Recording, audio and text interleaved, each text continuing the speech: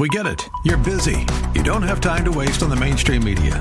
That's why Salem News Channel is here. We have hosts worth watching, actually discussing the topics that matter. Andrew Wilkow, Dinesh D'Souza, Brandon Tatum, and more. Open debate and free speech you won't find anywhere else. We're not like the other guys. We're Salem News Channel. Watch anytime on any screen for free 24/7 at snc.tv and on Local Now, Channel 525.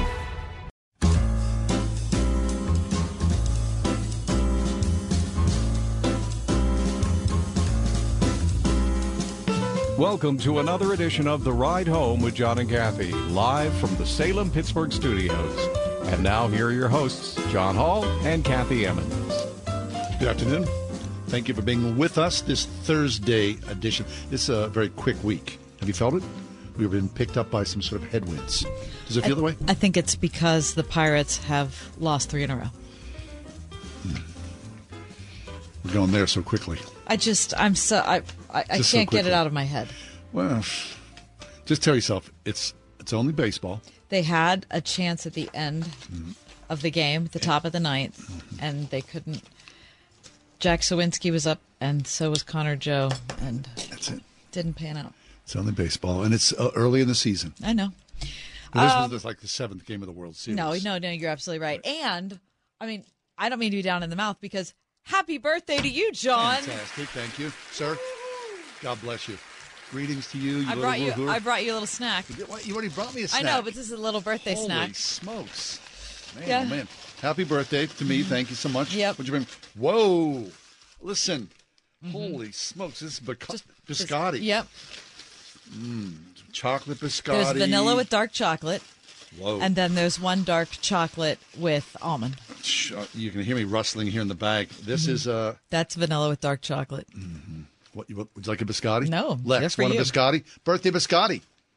It's your birthday. It's your birthday biscotti. I choose to share it. That's sweet of you. That's what I do. I already had a little bit of your meatballs. Jeez, you brought me meatballs from... Dianoyas in the Strip. Holy smokes. You're taking care of me. Happy birthday, John. Thank you. Happy birthday. May the 4th be with me. Exactly. Are you a Star Wars fan on this day? I am. Of course I am. How could you not be? Yeah, but have you seen, okay. I assumed you had only seen the first 3. No. I've seen each and every one. Forgive me for my short-sightedness. No, I was invested early on in the franchise. I'm a Star Wars lover, and of course you had boys, so you're going to pick up the thread after the prequels. Sure. So yeah, we're deeply invested. And of course, being born on May the 4th. I know it does. May the 4th be with me. Uh-huh. So how could I not be a Star Wars fan? So will you watch something tonight, like a Star Wars movie? No, a little it's, clip that's of going one? a little too bit? far. No, it's not. No. Nothing? No. Okay. No. What are you going to do tonight? We're going to go to dinner. Okay. Mm-hmm. And I'm not sure after that. You and the fam? Uh-huh. Great. Yeah, get out there a little bit and have maybe a little go dancing birthday later? celebration. Well, I'm in good enough shape at this time that I could if I wanted to. Uh-huh.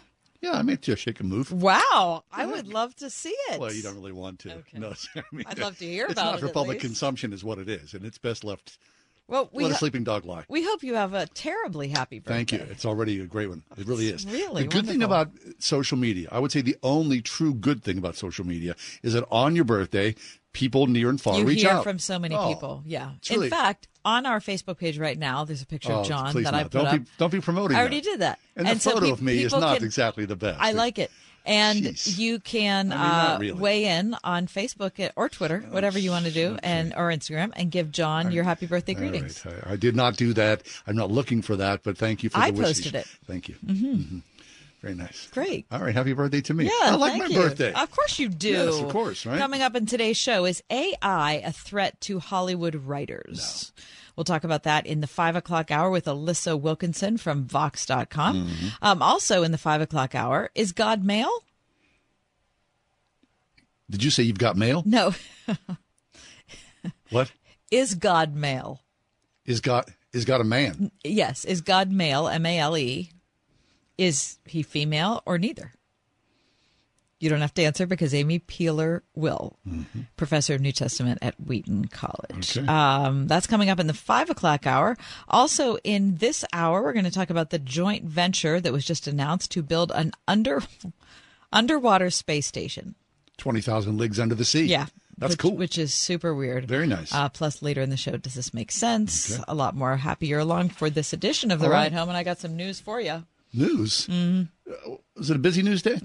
Well, it's a weird news day, All right. but I have some items. Well, I guess our audience will be the judge of that. Here's the weird news, the top 4 at 4. For Thursday, May 4th, 2023, it is John Hall's birthday. God bless you and thank you. Number 1. 4 members of the Proud Boys, including their former leader, Enrique Tarrio, were convicted today of seditious conspiracy for plotting to keep President Trump in power after his election defeat by leading a violent mob and attacking the Capitol January 6th of 21. The jurors in the case failed to reach a decision on the sedition charge for one of the defendants, Dominic Pizzola, although he was convicted of other felonies. The verdicts, coming after 7 days of deliberation in federal district court in Washington, were a major blow against one of the country's most notorious far-right groups and another milestone in the Justice Department's investigation of the Capitol attack. Reading there from the New York Times, you can read more there with details. NewYorkTimes.com. Number 2, hundreds of soldiers marched from Buckingham Palace to Westminster Abbey in the early hours of yesterday as part of a rehearsal. Yes, they're getting ready for King Charles' coronation ceremony on Saturday. And eager fans of the royals who've camped out ahead of the event were treated to a sneak preview. I like it. The 260-year-old Gold State coach, which will carry the newly crowned King and Queen Camilla on their return from the Abbey, was pulled along the Mall. Members of Britain's Army, Navy, and Air Force marched along the route. Wow. The procession will follow. Buckingham Palace itself was lit up. As part of the coronation preparations, London's ancient Westminster Abbey, where the king will be crowned, has been illuminated with images projected to commemorate the royal family. Nice. If you've ever done a show, you know the importance of a dress. Yes, that's right. Give me the dress rehearsal. I guess I had not thought of that, but a dress rehearsal there, it's a large-scale event. Yes, it is. And they do it once every 70-plus years. Exactly. Read more about that at CBS News.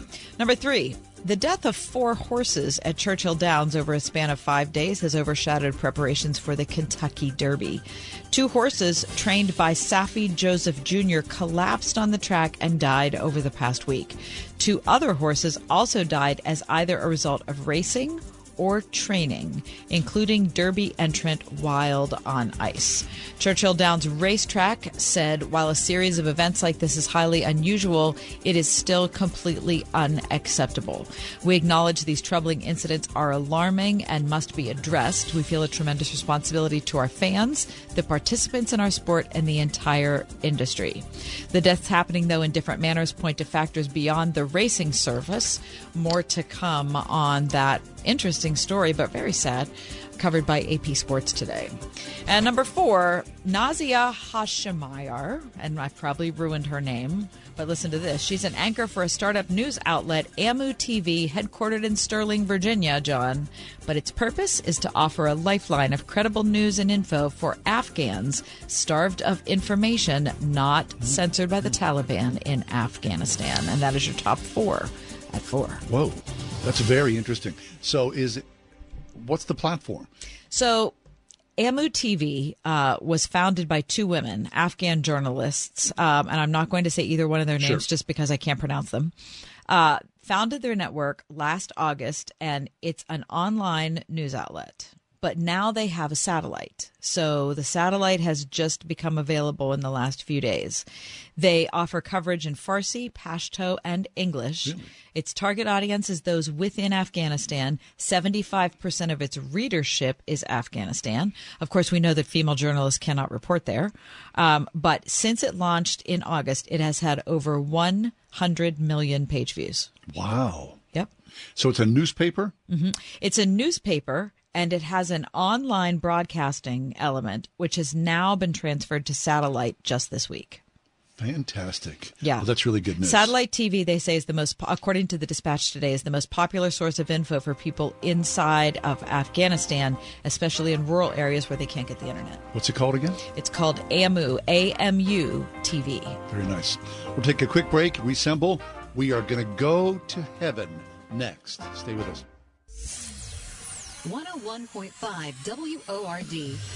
Dr. Charles Stanley. until you come to the place of full surrender of your life to Him. You will never discover the peace that you're looking for, no matter where you look, what you possess. It will not happen. That is not my opinion. It is the simple Word of God. The teaching of Dr. Charles Stanley on In Touch, helping you grow in Christ every day. Tomorrow morning at 8:30 on 101.5 WORD.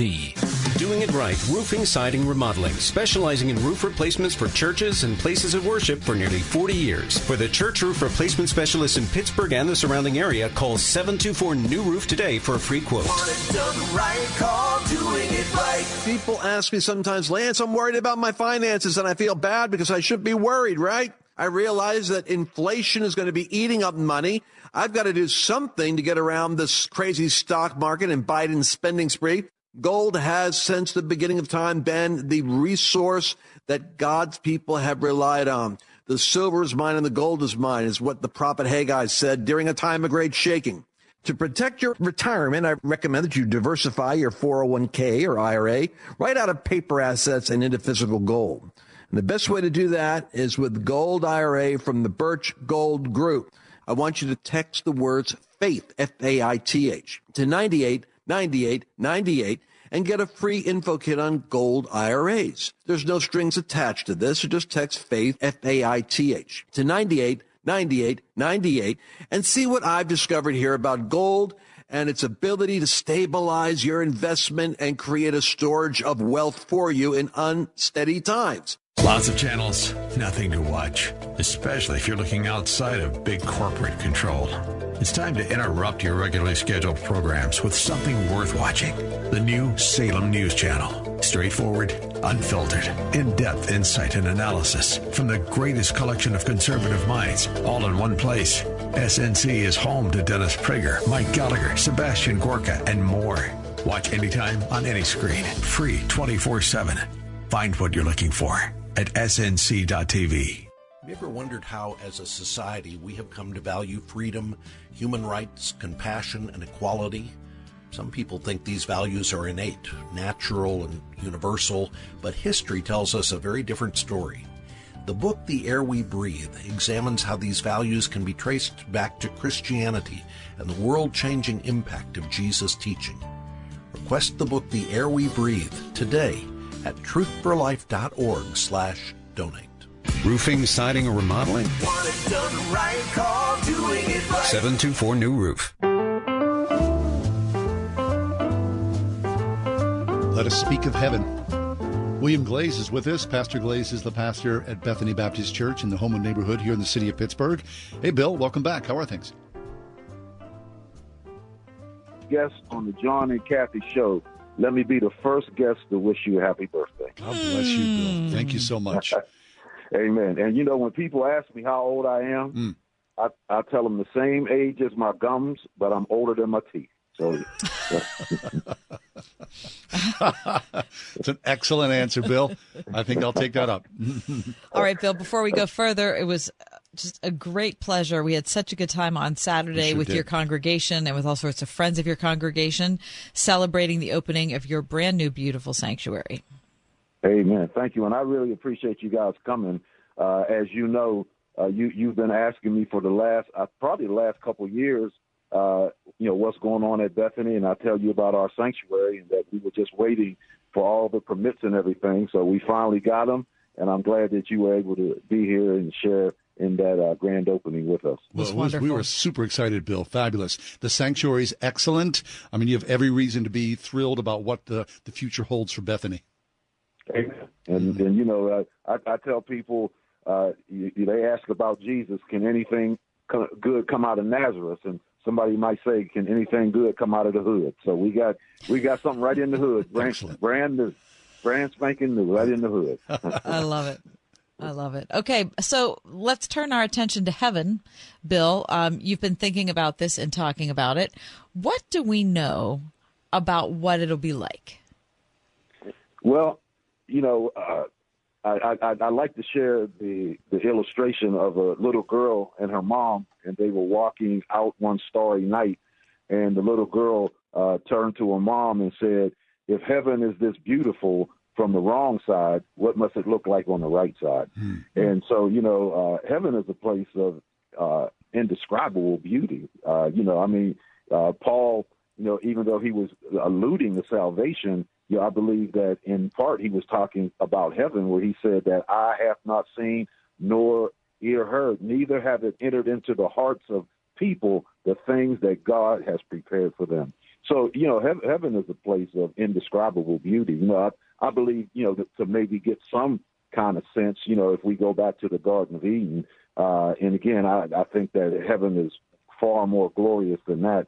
But if you could just imagine what it must have been like for Adam and Eve, to be in the Garden of Eden, that beautiful garden, I believe that heaven is something of that nature that, we can't even describe. As a matter of fact, Paul said that he was caught up in the third heaven and he saw things that were just unimaginable. So, it's hard to put into words, what heaven is actually like. But I believe that we can look at the scripture and, we can see certain things about heaven and know certain facts that are revealed in the scriptures.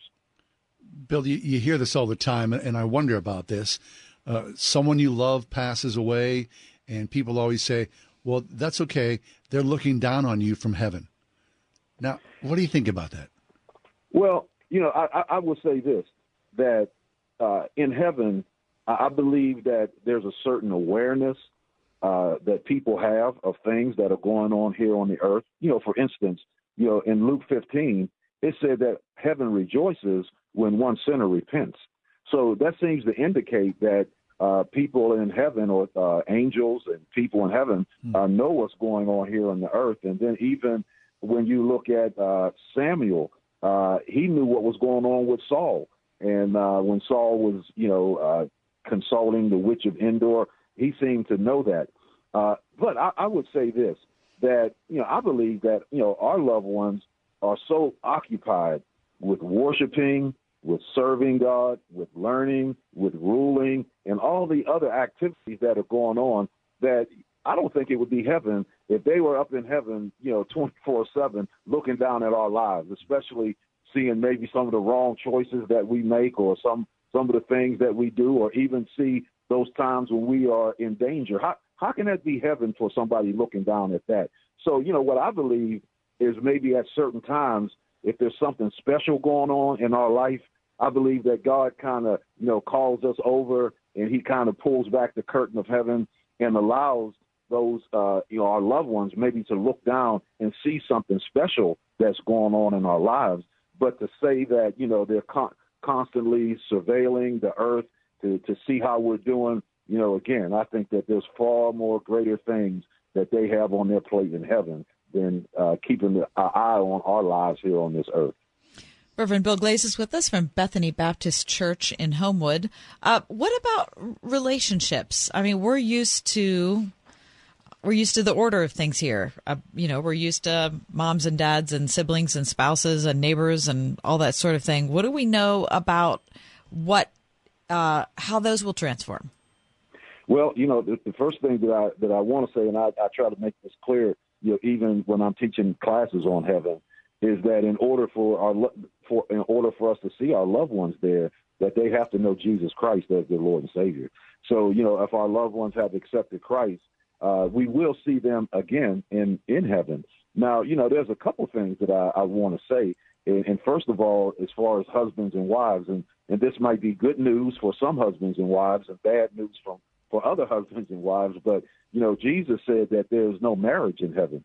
So when we get to heaven, it's not like, I'm going to live in a mansion. Me and my wife are going to live in a mansion together because Jesus said, there's no marriage. We're going to be like the angels who were not given in marriage. So, so that's one relationship that will, as we know it here on this earth, that will not continue on in heaven. However, I do believe that when we get to heaven, we will know our spouses, and we will remember those special memories that we had and share in those special times.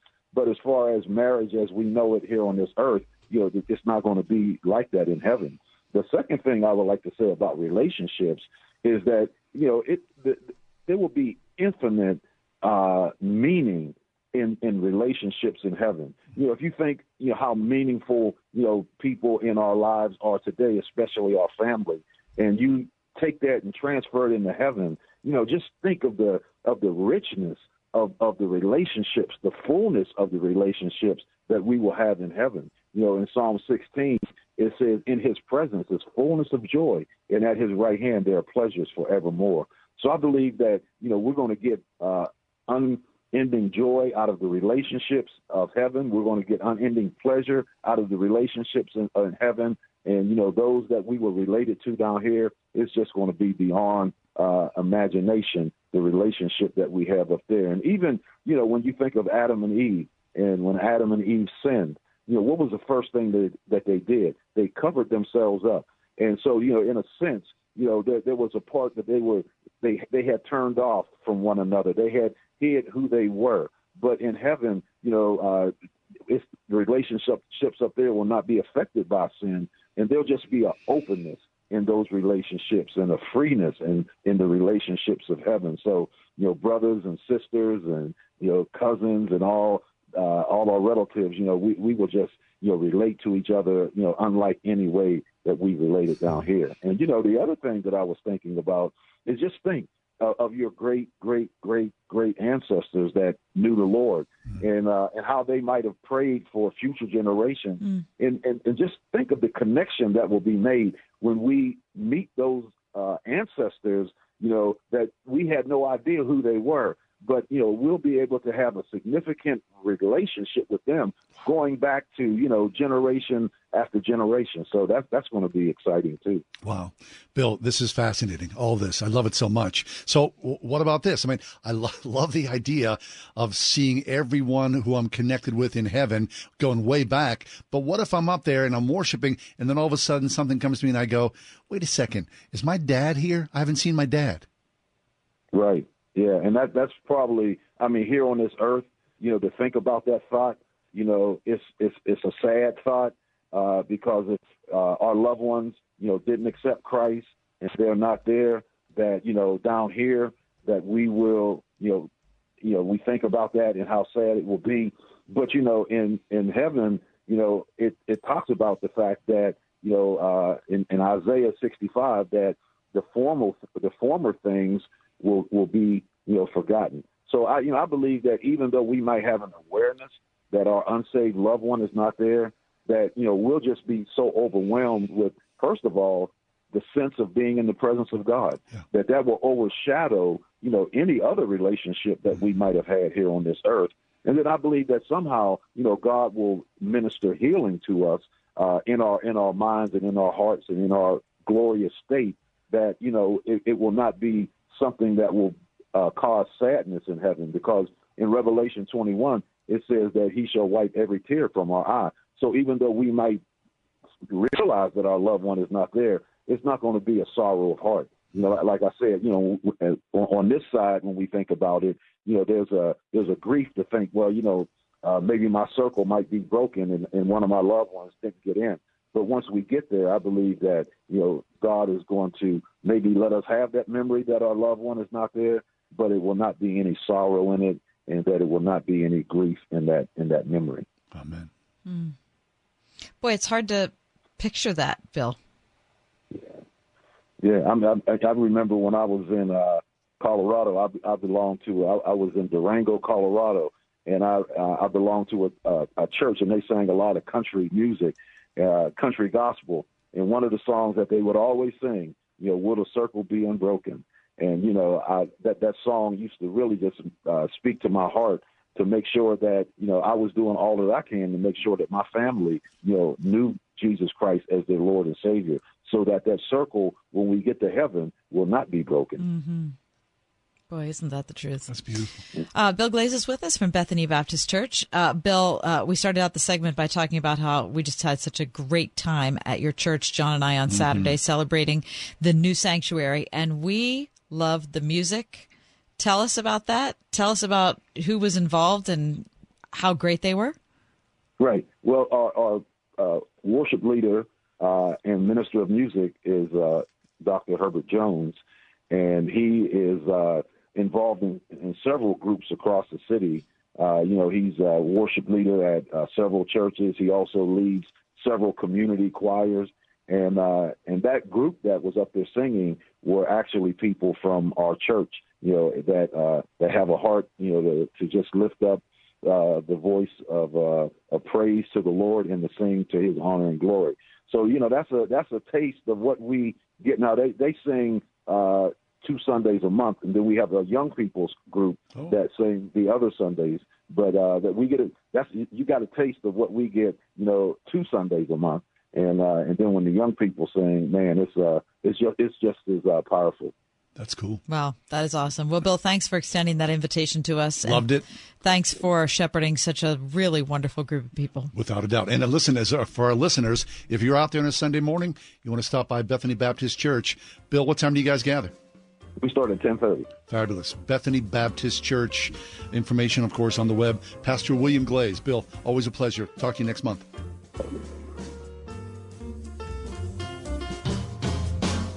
This is Kathy Emmons. John and I are grateful for the encouragement we have from all of our advertisers, and especially our friends at Grove City College. Thanks to everyone at Grove City for supporting The Ride Home. For a bunch of years now, we've been telling our story on Christian radio stations across the country, meeting thousands of awesome people, like Lindsay here, who was nice enough to share this with her radio station. This is our dream home, and through United Faith Mortgage, we were able to make it even better than what it was. Ryan answered all of our questions. We never felt like it was too dumb of a question. They were so kind in how they responded and so quick, and they met all our concerns that we had. They were just a huge blessing to our family. You absolutely have to use them. They are the best. Over the last few years, most of our homes have boomed in value.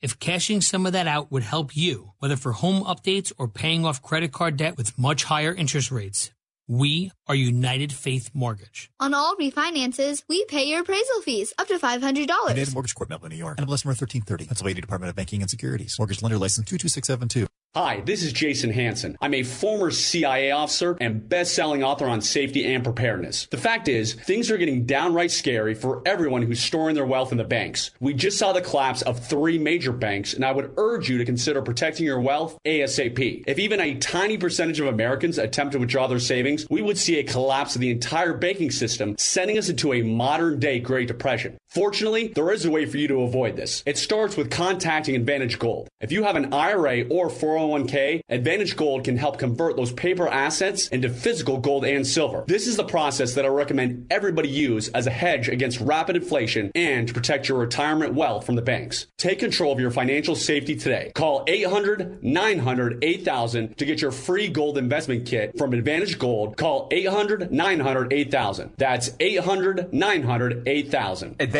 Gold is not an investment advisor or a tax advisor. Consult with your financial advisor before investing. Call 800-900-8000. Roofing, siding, or remodeling? Want it done right, call Doing It Right. 724 New Roof. Ask Alexa to play the word Pittsburgh to hear us there. We're on your Google speaker, too. Plus iHeart, TuneIn, and on Odyssey. 101.5 WORD-FM, Pittsburgh. I always had to be so good, no one could ignore me. Carve my path with data and drive. But some people only see who I am on paper.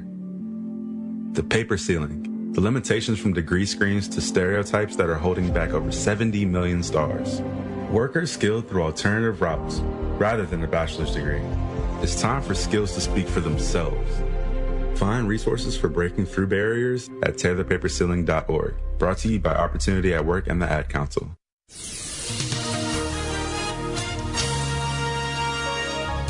It will be chilly tonight with a moonlit sky. Tonight's low 37. Partly sunny skies for tomorrow. A great day to be outside. Tomorrow will reach a high of 65. Clear skies tomorrow night with a low of 42. Sunny to partly cloudy Saturday. A great day to be outside. We'll reach a high Saturday of 70. With your AccuWeather forecast, I'm Drew Shannon. The first underwater space station of the ocean to study marine life and the planet is closer to reality now that the National Oceanic and Atmospheric Administrative and Proteus Ocean Group have agreed to develop and build the underwater habitat.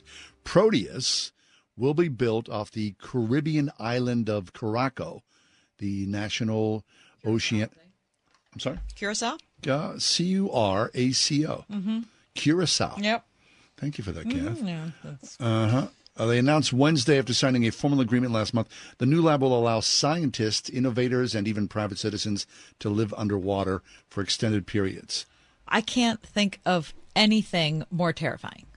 To live under the ocean like that? I'd rather live in space. Now, what's interesting is, I would not.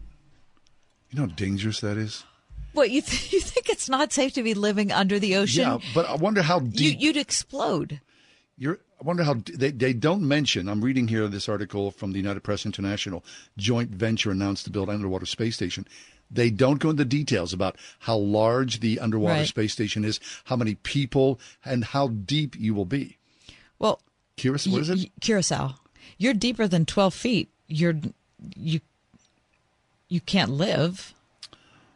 Yeah, but access to the earth. Maybe at least you're on the earth. Yeah, but your whole body would be completely crushed. Right. I think underwater is super scary. It's so beautiful.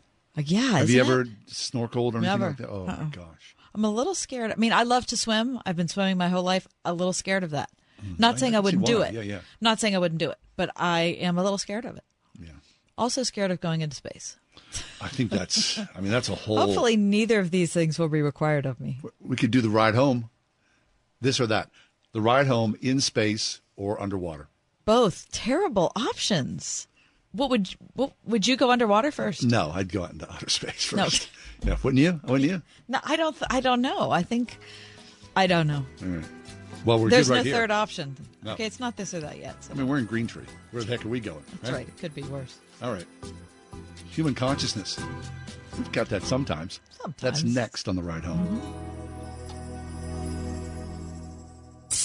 101.5 WORD. How can we connect with people about what we believe when the world is full of constant noise? Sean McDowell is here to help. Everybody's yelling in caps to try to get attention. Well, what does it mean to be a contrarian today when everybody has a voice and everybody has a microphone? Choosing truth, justice, and love in the noise of today's world. Next time on Family Life Today with Dave and Ann Wilson. Tomorrow morning at 9 on 101.5 Word FM WORD. Quote based on healthy, non-smoking 30-year-old female with a 20-year term policy. Rates may vary. Eligible policies and estate planning tools can vary by state.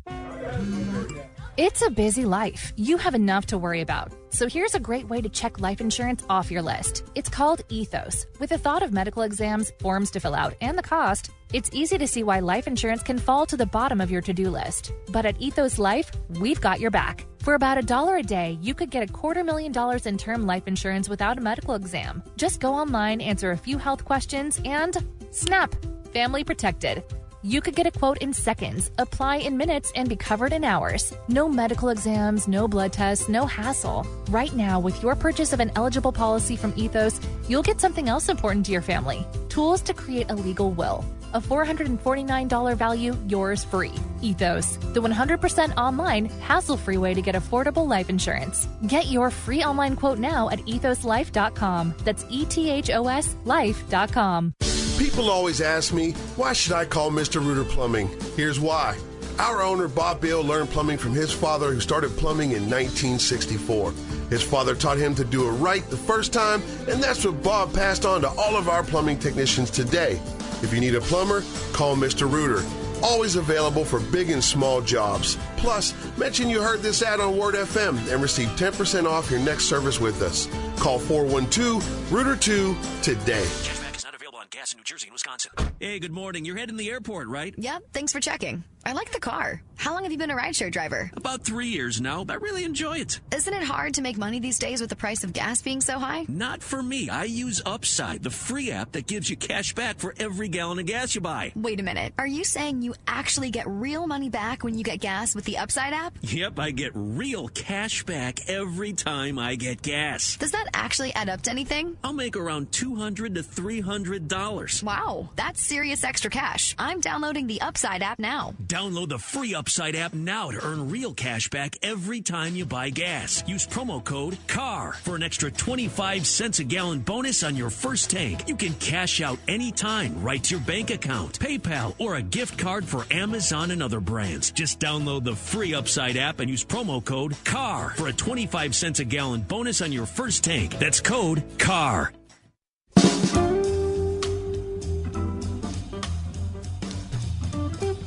We've been hearing a lot about ChatGPT and is something a machine sentient?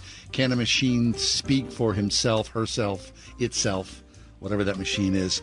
Human consciousness, of course, obviously deeply complex. That's why we're happy Cy Gard is with us once again. Cy's a regular guest on our show. Cy's a biochemist. He is the author of The Works of His Hands, A Scientist's Journey from Atheism to Faith. Hey, Cy, happy to have you. Welcome back. Thank you. Glad to be here. Cy, as John said, we've been talking about AI. And so just to use that as a jumping off point to talk about human consciousness, how do you have concerns about AI? How, as a scientist, do you look at it? Well, I think AI is an interesting tool. I don't have any question in my own mind that has nothing to do with consciousness. What I see AI as being is, and I'm not an expert on this, this is just my own opinion, is a very profoundly complex and well-engineered computer program that just simply grabs information from many sources and parrots it back. I did an experiment of asking ChatGPT about myself, and the results were really hilarious. It got a lot of things right and a couple of major things absolutely wrong. Interesting. And I think the reason is because, see, and this has always been true in the difference between computer intelligence and human intelligence. In fact, it's related to the old story about how you can tell whether a computer is, whether what you're talking to is a computer or a human. And you can just tell because computers will make mistakes and not realize they don't have that conscious way to check that what they've just said or done is wrong because they're just following an unconscious program. That ineffable, mysterious thing that we call consciousness cannot be duplicated. And there are Roger Penrose, who's not a Christian, he's one of the most famous living physicists, has said that consciousness cannot be reduced to a program. And he has a proof of that, which is a little bit over my head, but it has to do with, with physics and logic and some very important theorems in mathematics. So, yeah, AI is a great tool, I think, just like, the internet is a great tool and computers themselves are great tools, but they're not connected to the issue of consciousness. That remains a fundamental mystery about the biology of humanity. So, Cy, one of the most beautiful things I think we witness, if you're fortunate to see it in person, live in front of you, and especially if it's your child, is when a newborn baby is brought into this world. And there is new life and new consciousness. And so talk to us about human consciousness, whether it's the beginning of life or the end of life, as a sign of God's creation. Well, I think you just said it. Consciousness to me is a sign of God's creation because we don't really have any alternative explanation for why and how human beings are conscious.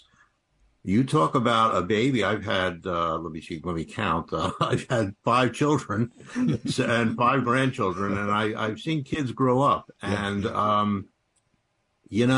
it's when they're 3 or 4 and they look at you with that look and for the first time say something that just sends you over the moon. They say something that they're not a baby anymore. They've suddenly been able to reason, to rationalize, and even to fool you, in ways that are very human. And that, to me, that's miraculous, and literally. And the reason I say that is because, if you ask a naturalist who doesn't believe, in God and creation of everything by God, including humanity, how do you explain consciousness? They will go through a story about, it's the brain is very complex, and there are neural pathways, and this has all been studied and published. No, that's not true. It has not. We really, the people, the scientists working on consciousness will admit that they don't know what it is. To the point where somebody like Daniel Dennett, who's an atheist philosopher, denies that consciousness is even real. He thinks it's an illusion that we have. An illusion? Because there's no way to explain it. And of course, to say that consciousness is an illusion is, all I can say is that's a pretty good illusion, because look what it, that's why we're talking to each other. Where no other animal can do this. This is a human thing. Right. And so then, the idea of follow the science. Where's the science in consciousness? I mean, does it come to a dead end? It has come to a dead end. Now, I'm not saying, I never want to say a God of the gaps argument, because, that's forbidden.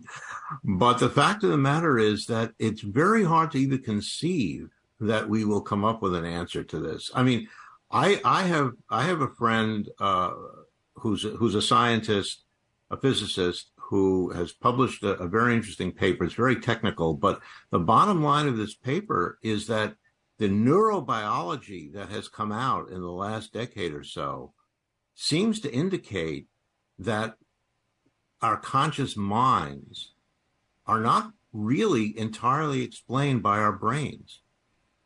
And that's profound, because what it means. So then what is it? Right. It's something else. It's something. So it's something that's non-chemical.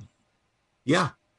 Non-physical. And there's a theory, which of course, up until very recently was completely discredited by naturalists, which is that consciousness actually came before physical reality, because, it's fascinating. I mean, we are the most conscious of all creatures, but we can't deny that there's consciousness of some degree in some animals. I mean, anyone who has a dog will tell you that. So, so consciousness came first and then needed a body? Well, to live in? If you think about it, that's, as Christians, that's what we believe. God was the first consciousness. And that creation came from God's consciousness. But you're saying that scientists outside of a understanding of God also think that? I don't know, but there is actual evidence to suggest that may not be crazy. That in fact, it looks as if since we really can't explain, consciousness and many other aspects of human, human minds. And souls and whatever we want to call it, we can't really explain it looking at the data. And I'm talking about data from neurobiology.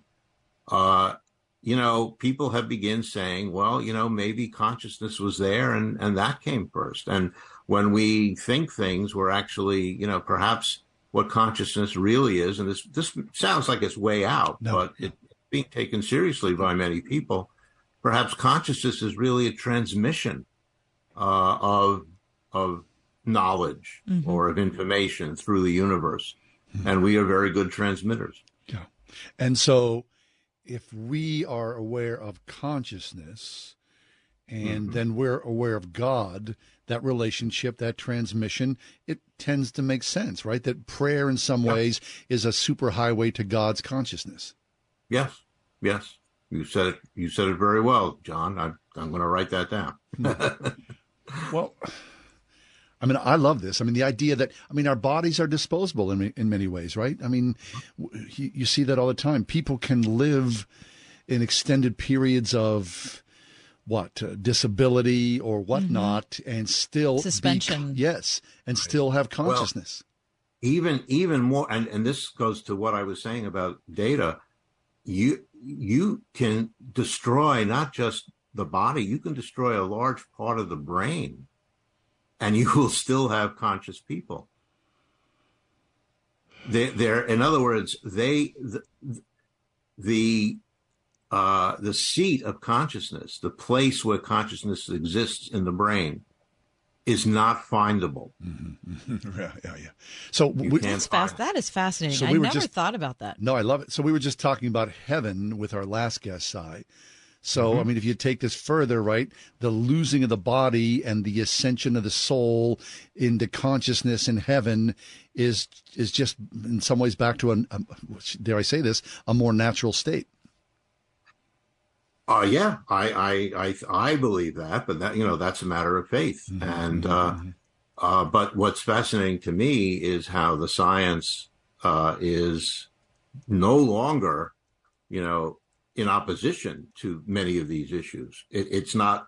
I'm not saying that all scientists, have come to believe in the reality of the soul, but I believe that will happen at some point, in some point in the future, right, because the data is pointing there. I saw a movie years ago. I think it's called, I'm going to get this wrong, 27 Grams, something to that effect, where there's a story, so the supposition is that if you would weigh a person while they're alive, they weigh X. After they pass, they lose 27 grams. So what's the 27 grams? The soul, the consciousness. Now, I don't know if that's true, but I'm just saying that's what this whole conversation in some way reminds me of. The absence and the addition of with the physical body. I mean, it's science. Right, but I'm not sure it's weighable because right, of course. This may not be, may not be talking about matter. Right. We're talking about something that's ineffable. And if you think about it, it fits in perfectly with what if we try to define what consciousness is, we end up with things that are extremely non-physical. I mean, it includes creativity. I mean, and when I say creativity, I'm covering a huge ground. I mean, I'm covering science, art, literature, everything that humans do that nobody else does. Right. And all of that comes from our consciousness. And it's remarkable that we can do the things that we do. I discussed this. I discussed this on the show about 2 years ago, something about human exceptionalism. And, but I didn't focus on consciousness at that point. If I remember, I was talking about creativity, but the two are very closely linked in my view. Mm-hmm. So I remember years ago, and you probably do too. I remember the science fiction magazine called Omni. Remember that magazine? Yeah. And there were many stories, or the science fiction, which I'm a fan of. I mean, I like the idea of science fiction. Mm-hmm. It tries to answer or delve into questions of which exactly what you're talking about today in some way. Right. When you think about this, whether it's science fiction or fact-based, whatever that might mean, are there resources? Where do you go to? I mean, you're talking to lay people here. You look at this different than, you and I, from a scientific perspective to our perspective, there's a wide gap here, obviously. Yeah. And it's difficult because the scientific work being done in neurobiology, especially human neurobiology, is basically it obviously starts with a naturalistic premise, like all science has to these days. I mean, or has forever, ever since science began. So you can't talk about a deity or anything that's supernatural or not easily determined by scientific methods. So it's difficult to find literature, and it is very technical. Some of it's way over my head. I'm not a neurobiologist, and it's its own field. But there are such resources, and I do believe I have a few references in my book to that. But if you do a thorough search, looking for the neurobiology of consciousness, many references will come up. I can't guarantee they'll be easy to read, but there are some articles that have been written in other magazines that may be more accessible. But I haven't looked into that. Thank you, Cy. That's Dr. Cy Gart. Cy, we're over time, but that was interesting, and I'm super excited that you were able to join us again. Sorry we couldn't see you face-to-face on Zoom. Hopefully we'll have our technical things back up and running for next month. Yeah, well, you haven't missed anything. But, Cy Gart, The Works of His Hands, a scientist's journey from atheism to faith. Uh-oh. Going through the bills? By the look on your face, it doesn't look good. No, hi, hon. Just trying to keep things covered. With these increasing credit card interest rates, we barely get ahead on what we owe. Not to mention the monthly bills and the loan we had to take for the car repairs. We're not alone, though. Jen told me they wouldn't have survived without accredited debt relief. And now they're debt-free. Accredited debt relief? Yeah, she said they were amazing and gave them a solution that reduced their payments by over 40% and had them on a path to be debt-free in less time than they thought possible. If you owe more than $10,000 in credit card debt or other unsecured debt, you may not have to pay it all back. If you qualify, there are programs available to you right now that could significantly reduce what you owe. A hotline has been established to call Accredited Debt Relief to see if you qualify. The call is free, so call now. Call 800-939-5050. That's 800-939-5050. 800-939-5050. My brother-in-law died suddenly, and now my sister and her kids have to sell their home. That's why I told my husband we could not put off getting life insurance any longer. An agent offered us a 10-year, $500,000 policy for nearly $50 a month. Then we called SelectQuote. SelectQuote found us identical coverage for only $19 a month, a savings of $369 a year. Whether you need a $500,000 policy or a $5 million policy, SelectQuote could save you more than 50% on term life insurance. For your free quote, call SelectQuote at 1-800-940-6161. That's 1-800-940-6161. Or go to SelectQuote.com. That's 1-800-940-6161. SelectQuote. We shop, you save. Full details on example policies at SelectQuote.com/commercials. South Point Telecom specializes in electronic chimes for your church or community center. Replace or upgrade your existing bells with affordable, high-fidelity musical carillons. This is Don Hoder with 30 years experience at South Point Telecom with audio, video systems, office phones, and computer cabling. Phone me now for a quick, affordable price. 412-646-6262 or go to southpointtelecom.com. Studies show decades of increased taxpayer spending per student has failed to improve educational performance. Can't we do better? Pittsburgh's Christian schools say we can. Right now, local Christian schools are offering half-price tuitions for first-time enrollees, like Pittsburgh Urban Christian School in Wilkinsburg. If you're looking for a safe environment for kids to learn where character matters and academic excellence is served by highly qualified teachers, consider Christian education. Visit wordfm.com/tuitions.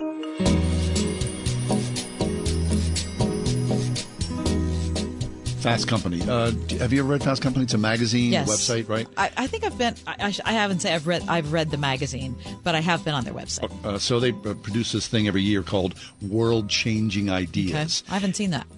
I just saw it briefly here. World Changing Ideas. They signal out 45 different companies for their ideas, which are varied and wide-ranging, I should say. So they go to, here's an idea for the advertising sector, something called Native Sportscasters, a campaign to broadcast Mexico's World Cup soccer games in 6 native languages. Now, that'd be interesting, right? Be a difficult thing to do. Yeah, 6 native languages at one time. You have to find people who can call a game in that many languages? Yeah. That would be pretty tough. Something called Greenlight Match, an alternative college admission platform that makes it easier for first-generation and low-income students to apply for college. I think that would be outstanding. I think that's so needed. Yeah.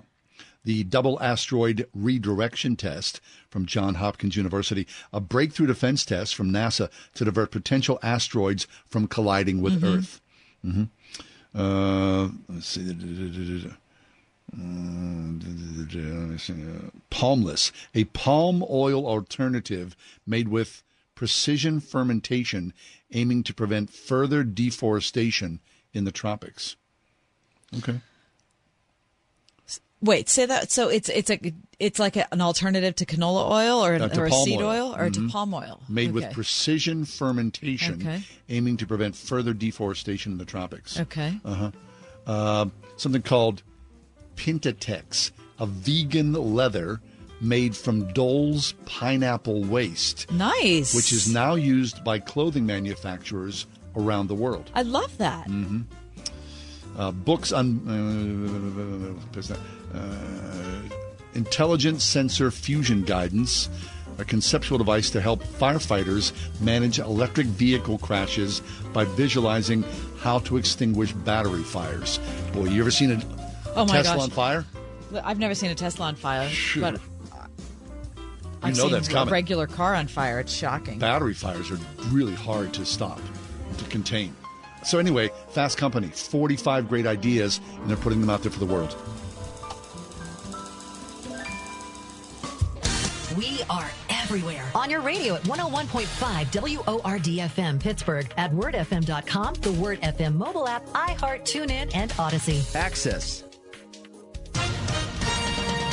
With SRN News, I'm John Scott. House Republicans request an FBI document they say alleges a criminal scheme involving President Biden when he was VP. Republican House Oversight Committee Chairman James Comer from Kentucky this week issued a subpoena demanding that the FBI produce a record related to an alleged, quote, criminal scheme involving then Vice President Joe Biden in a foreign national. Comer sent the subpoena to FBI Director Christopher Wray, giving him until May 10th to produce an unclassified FD 1023 document, which is generally defined as a report from an informant. In a statement, Comer explained that the FD 1023 document allegedly details an arrangement involving an exchange of money for policy decisions. Edwin Mora, Washington. The Dow is down 360 points and the NASDAQ losing 61.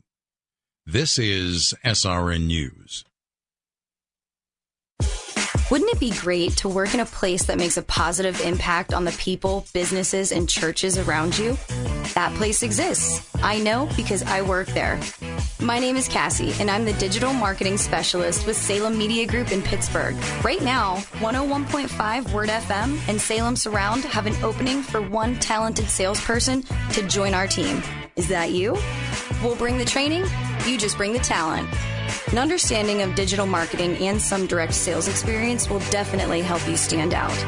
What are you waiting for? Take the first step to a career that is challenging, rewarding, and helps to create terrific results for our amazing customers. Join the sales team at Salem Media Group Pittsburgh. Email your resume to brad.marshall@salempittsburgh.com. That's brad.marshall@salempittsburgh.com. Salem Media Group is an equal opportunity employer. Tuning into the baseball game, monitoring the incoming storm, catching your favorite talk show. These are just a few of the reasons more than 80 million Americans depend on AM radio each month.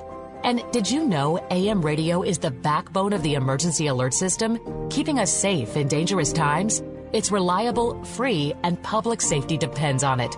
Text AM to 52886 and tell Congress we need AM radio in cars. This message furnished by the National Association of Broadcasters. Persecuted believers in Asia, they love their enemies and they count it all joy to suffer for the Lord.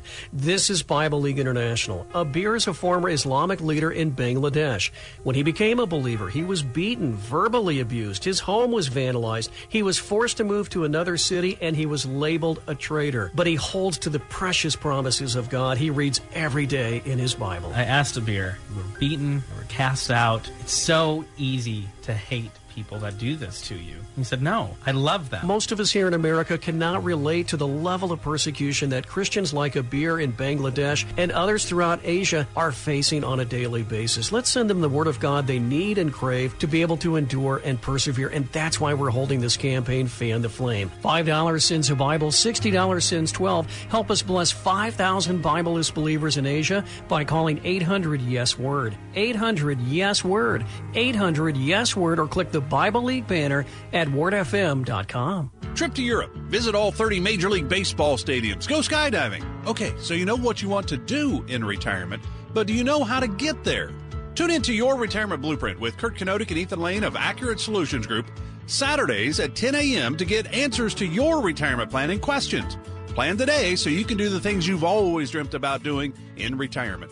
Listen every Saturday morning at 10 to Your Retirement Blueprint with Accurate Solutions Group. Investment advisory services offered through ASG Investment Management, LLC.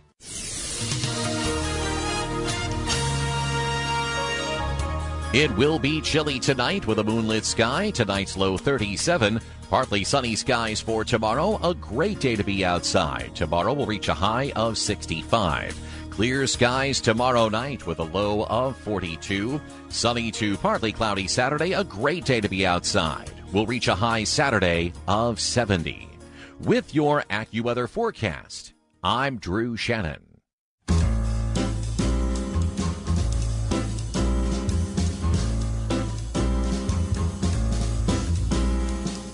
Welcome to another edition of The Ride Home with John and Kathy, live from the Salem-Pittsburgh studios. And now here are your hosts, John Hall and Kathy Emmons. Good afternoon. Happy to be with you on this Thursday. Despite reports of declining worship attendance and religious affiliation, 6 in 10 Americans say that they pray, a new study reports. Okay. I'm reading from Religion News Service. A higher percentage, 85%, said that they engage in a spiritual practice to connect with a higher power, whether prayer, meditation, mindfulness, reciting affirmations, or spiritually based yoga.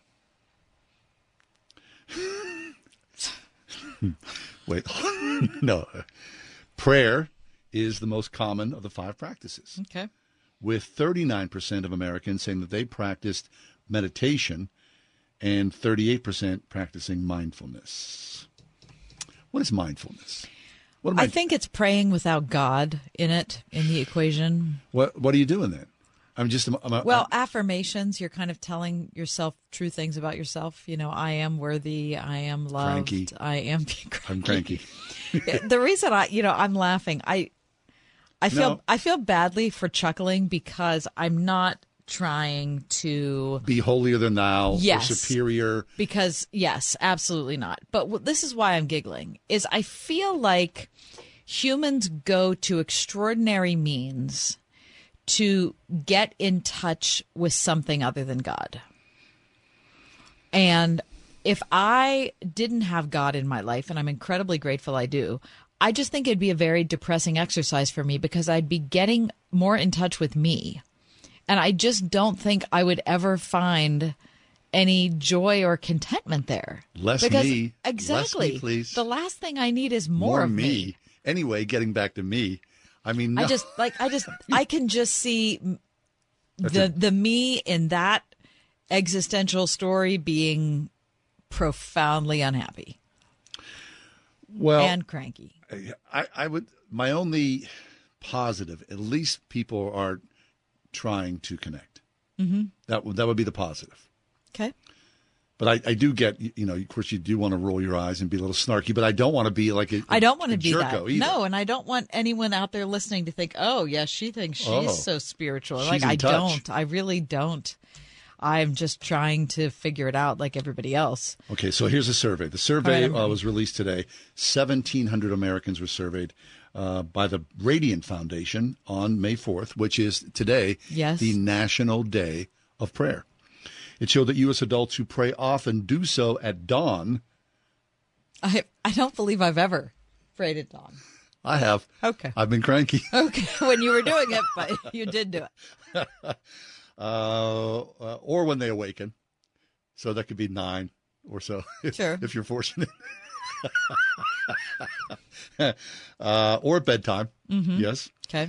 More people report that they pray in their car, 61%, than in a place of worship. 46%. Okay, so it's the ride home. It is the ride home. So people are praying in their car more than they're praying in a church. Mm-hmm. 46%. Or synagogue or anything. Yep. 46% of the respondents of the 1,700 say they go and they pray in a church. 61%. Believe me, I pray in my car all the time. I pray in my car a lot more than I pray in church. because you're in your car a lot more. And I go to church every Sunday. Yeah. I'm praying. Yeah. Right. I pray in my car all the time. My own driving habits and those around me. Right. Right. Exactly. Right. I mean, I have a friend who used to say, your true self comes out when you're driving. So we need all the prayer possible, because if our good and bad comes out when we're driving, right, no wonder there's all that craziness on the roads. Right? No, it's a good point. Let me see. What else? A distinct majority of those who pray, 87%, say that they believed that they have received an answer to their prayers over the last 12 months. Okay. 87% of people. Okay, that's really high. Yep. The top reasons cited for prayer were for a loved one in crisis, 76%, or when someone else was sick, 71%. 8 in 10 reported regularly praying by themselves. More than 3/4 of those who do pray use at least one spiritually related object when they do. Popular objects based on a provided list of 20. Right. Prayer beads or rosary beads, 18%. Let me see what other people are using. They're burning candles, a journal. They've got a pillow or a kneeling pad.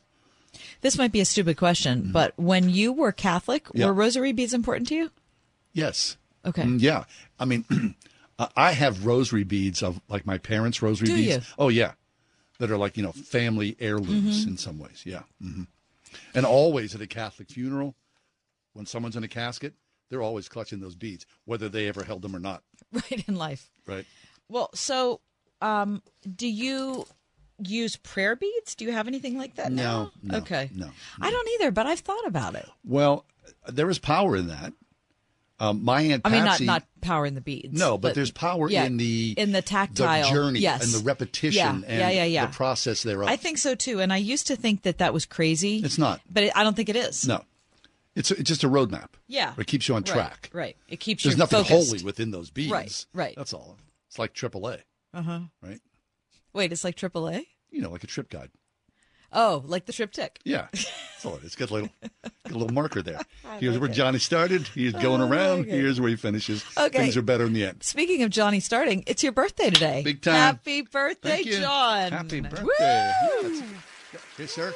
The fan is here. God bless you, sir. That is wonderful. John, Yeah, happy birthday. Thank you so much. You made my birthday. Holy smokes. You brought me meatballs from... Dianoia's. Holy smokes. In sauce. Yes. It was off the charts. 3 big... I just wanted you, because you were perseverating about meatballs maybe 2 months ago. Yes. And I thought, I need to stick that in the back of my head, so when it's his birthday, I'll get some Dianoia's meatballs. Right, well, because I do think they're delicious. I need to stick perseverate in the back of my mind, because holy smokes, I do. And then at the top of you brought me some biscotti. Yeah. Dang. Vanilla with dark chocolate. It's a very nice option. Nice. So your mantra is, you're trying to fit in your pants, and John, go for it, my friend. Exactly. Thanks a lot. No, I love it. Thank you so much. Well, happy birthday to you. Fabulous. Coming up next to celebrate John's birthday, is God male, female, or neither? What? Okay, it doesn't have anything to do with John's birthday, but we are going to talk to Dr. Amy Peeler from Wheaton College about that. How does gender fit into the person of God? We'll talk about it next, Thursday edition, right home. 101.5 WORD. The current school year is not even over, but Word FM is already talking about heading back to school. Back to school? If you've ever considered sending your child to a Christian school, but the cost was holding you back, check out the WORD half-price tuition deals now at wordfm.com. Send your child to a school that's teaching them the same values you're teaching at home for the full year, but only pay for half. See the complete list of schools now at wordfm.com/tuitions. Hi, my name is Ryan Bourne. And I'm Danica Bourne. And we're the owners of South Coast Tax. We started our company 10 years ago in an effort to help our fellow Christians experiencing tax issues resolve their matters by taking a simple 3-step approach.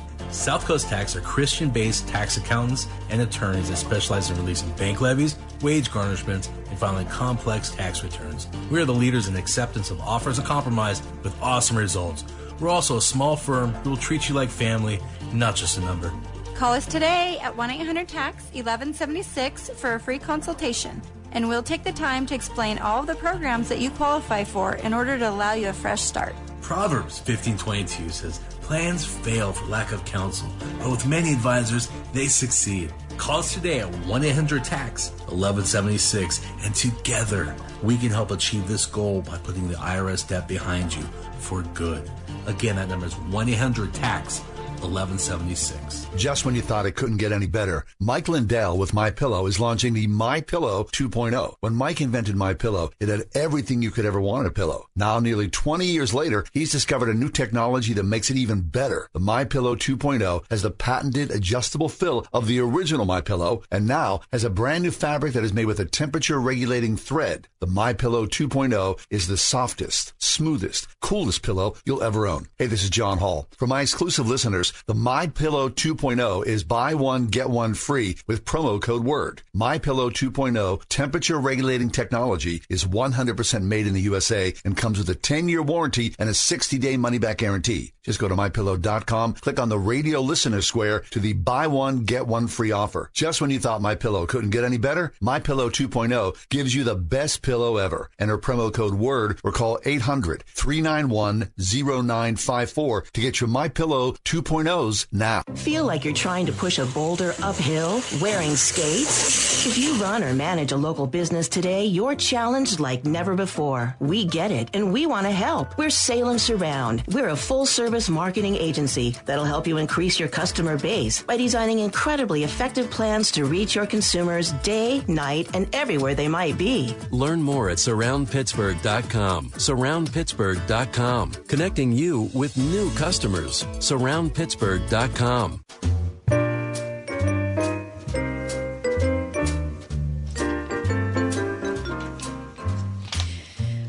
Boy, we've had a lot of conversations about gender in the Western world over the last 5 years. And when people who already believe in God start to have that conversation, then it takes on a little bit of a different nomenclature, vocabulary, because theologically speaking, we know that we're made in the image of God. So does that mean that God is gendered? Is God a male or is it God a female? Is God neither thing? And what does it even mean that we're made in his image? And these are just, the very, very first questions to ask, because we could be having this conversation with Amy Peeler for days and days and days because of the complexity of these issues. But we're happy to welcome her back. Amy Peeler is Associate Professor of New Testament at Wheaton College and Associate Rector at St. Mark's Episcopal Church in Geneva, Illinois. Amy, we're glad you're here. Wow, I'm so glad to be with you all today. And you're right, we could fill years of conversation on this topic. All right, Amy, so let's talk about made in the image first. Genesis tells us that God made man in his image. He made them male and female. So what I think that the second half, some people tend to forget about or perhaps just don't notice. Talk about the implications. Yes. And so even in that sentence, right, that's already quite complex because you have a statement of a singular being, man, and then the very same thing is said about male and female. So I think God, in complete goodness, said, this is complex, and I'm going to let you know from the beginning, and these are complicated sentences. So it's important to pay attention, especially in the Hebrew there, the original language, that translation of God made man, that's the Hebrew ha-adam, and it definitely can be a man, but it is also a way of talking about humanity as a whole. And so I think that's a little bit more helpful to say it's a statement of God made humanity, and humanity is manifest in male and female. That helps us to know that it's not quite so dissonant that we might first hear. And then, of course, you get Genesis 2, which kind of draws that out, right? Genesis 2 kind of expands those sentences to say there was one being, a man, and there's a little bit of debate there, but maybe I won't go quite down that rabbit trail. There's this being, and God says it's not good for him to be alone, and so from his own body, God constructs another being that is his partner, and male and female, to do the task of stewarding creation that God has called both of them to do. So maybe that's a good place to start, that this is not kind of a politically correct translation. It is in the fabric of the Hebrew itself both male and female bear God's image. And this was a radical statement, and many times in places in the world, this statement of total equality. And it's right there at the beginning of our story. The very, very beginning of the Bible, there it is, made in his image. And so then we jump ahead to the New Testament, and then God's Son comes to the earth in the form, the physical form, the Son of God as a man. So Jesus is God, and Jesus is a male. That leaves us with another thread, does it not? It does. So sometimes when people ask me the question, is God male or female? My then response is, well, what do you mean by God in that sentence? If we're talking about Jesus, then absolutely we would say he's embodied as a male. But that does not mean that God, the triune God, Father, Son, and Holy Spirit before time, is male, because that's the grace of the incarnation, that God became human and God took on flesh, but God didn't have flesh before, right? This is a radical entry into the human situation. As John 1:14 says, he takes on flesh and he tabernacles among us, right? He dwells with us. So that is not a reflection back into who God has always been, because Jesus himself says in John 4, as he's talking with the Samaritan woman, God is spirit, right? And we know throughout the scriptures, Old and New Testament, that God is creator and creation is different from the creator, right? God is not embodied until God decides to take on flesh. And I might add just a little bit more, although we might need to have a whole other session on this. It is quite striking that when God takes on flesh and God the Son is male, that his body happens through a process of virginal conception. His is not a normal birth, right? This is the Christmas story. So it's very interesting that actually his body comes from a woman alone, Mary. So I think you actually have a very fascinating echo of in this male body that comes from a female, from female flesh, that's very resonant with that statement in Genesis that we were just discussing. Image of God, male and female, somehow mysteriously brought together in the Savior himself. It's beautiful. For listeners who aren't familiar with the Bible, Amy, or who don't know, let me just break in and say that Genesis is at the beginning, the very beginning of the Old Testament. Sure. The story that Amy is talking about here, when Jesus is born, is at the beginning of the New Testament. And the fascinating thing about the Bible is, even though people tend to open it up and just read it, like see where it flops open, and we'll find this passage and see if it's meaningful.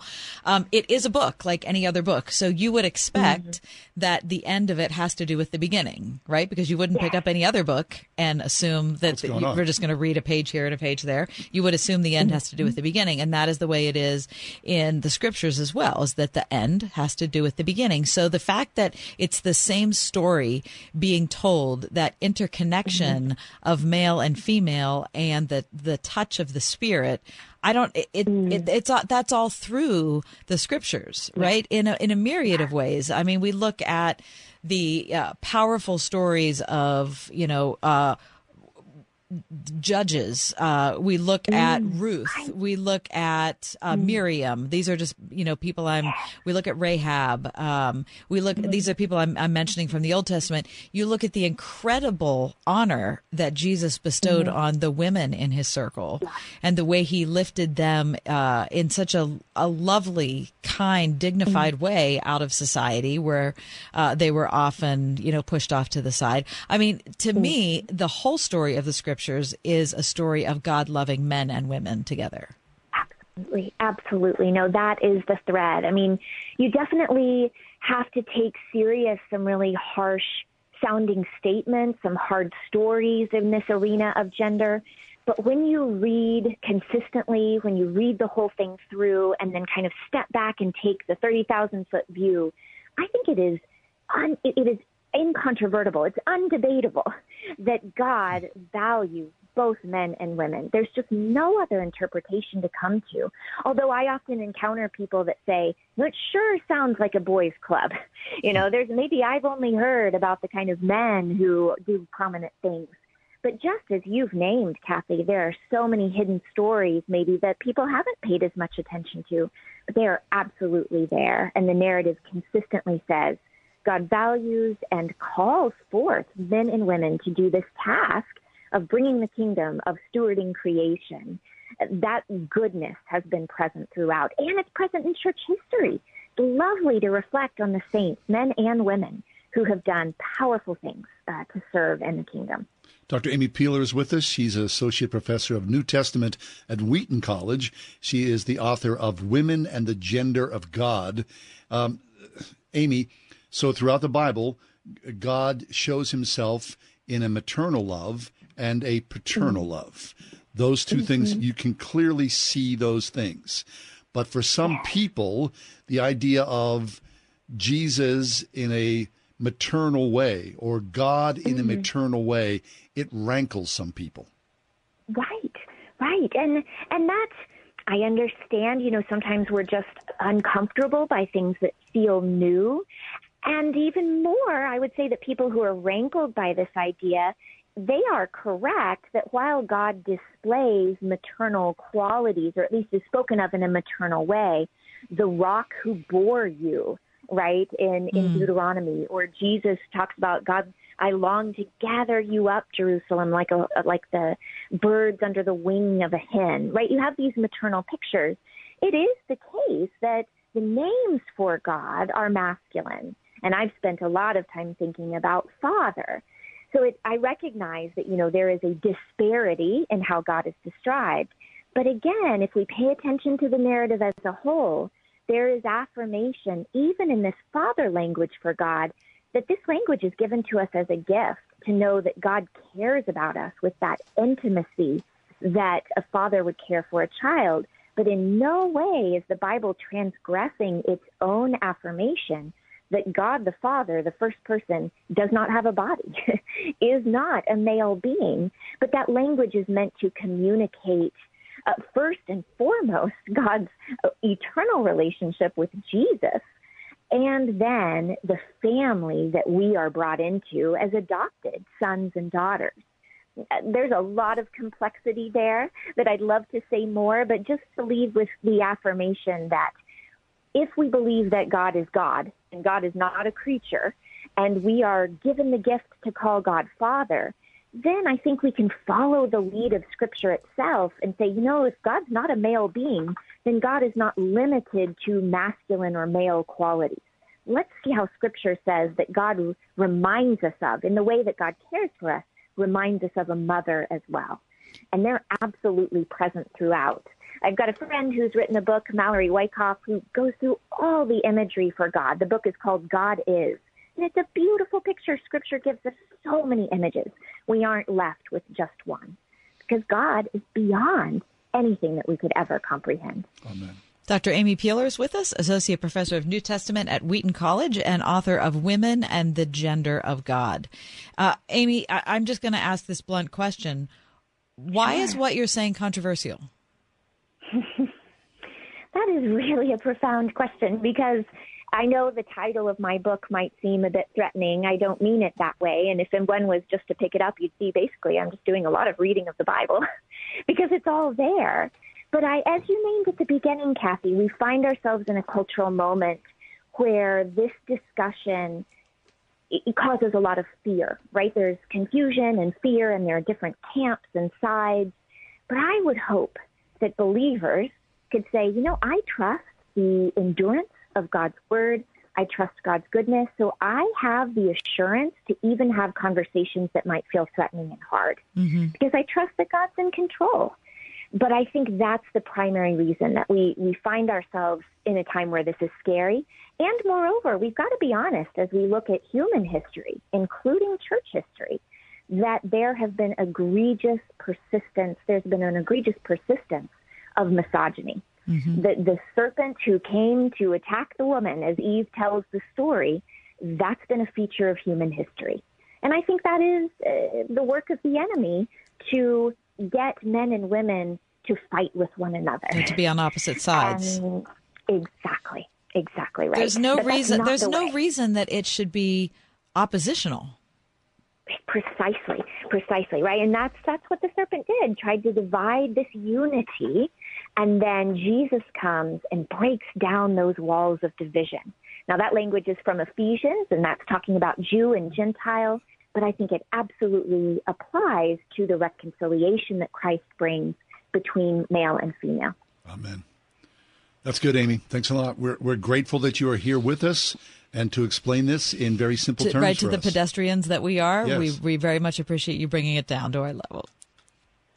Well, it's good to have the conversation, and I'm still learning how to speak with clarity, right? I can write 100,000 words. Yeah, but it's a whole different thing to talk about it, right? It was clear as a bell here today. It was. Thank you, Amy. Women and the Gender of God, Amy Peeler. Turkey and stuffing, real mashed potatoes, sliced top round, Aunt Emma's broccoli casserole, chicken and gravy over buttermilk biscuits. Am I making you hungry yet? Hi, it's me, Marcia from the Spring House. You have a special event coming up in your life, a shower, a wedding, graduation party, company party, anniversary event, or any occasion where you'd love to serve all natural, farm fresh foods, then it's time to give the Spring House Catering Department a call at 724-228-3339. From your first conversation with Dawn, who will help you create a menu that's unique to you, to the beautiful, bounteous setup and display that my sister Jill and her crew create, you will be delighted. After every catering event, Jill tells our cooks, I wish I could take you with me so you could hear all the wonderful comments guests give us. Give us a call at 724-228-3339 or check out our extensive menu at springhousemarket.com for farm fresh catering from the Springhouse. Listen to this. 120 witch doctors come to Christ.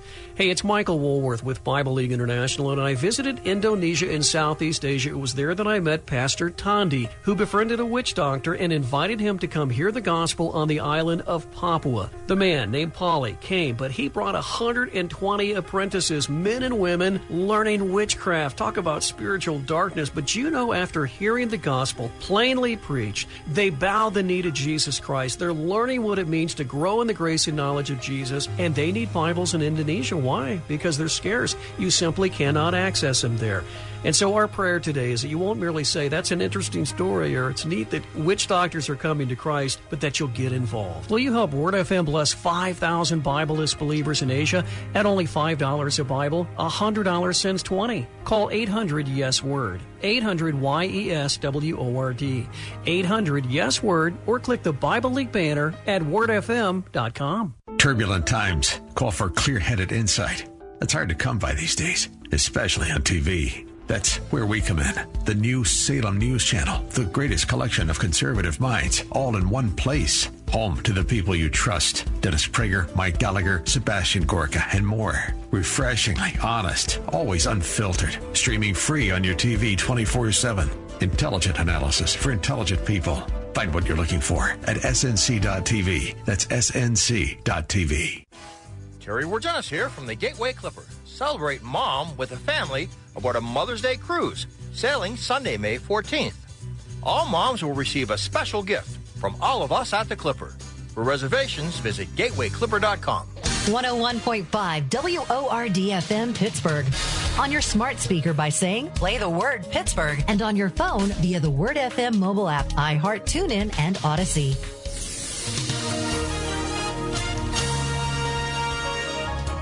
It will be chilly tonight with a moonlit sky. Tonight's low 37. Partly sunny skies for tomorrow. A great day to be outside. Tomorrow will reach a high of 65. Clear skies tomorrow night with a low of 42. Sunny to partly cloudy Saturday. A great day to be outside. We'll reach a high Saturday of 70. With your AccuWeather forecast, I'm Drew Shannon.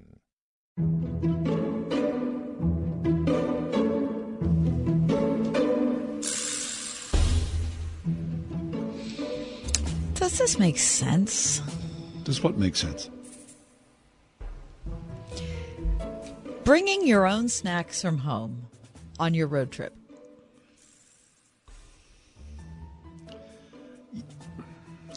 As opposed to stopping at your Sheetz, Get Go, whatever, and picking up a snack when you might check your oil or gas up your car. Well, it makes sense, but it takes the joy out of the road trip.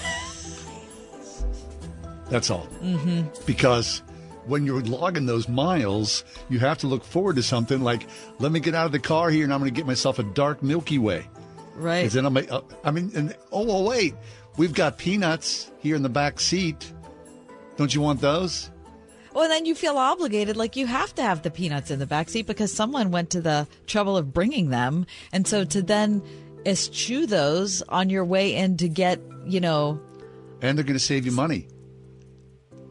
I hate that. And then the moral obligation is also a reason to dislike the trip you're on. Because you're supposed to be having fun. It's a vacation. Yeah, all of a sudden there's like the hard miles, one after another, and you're in the back seat, shelling peanuts.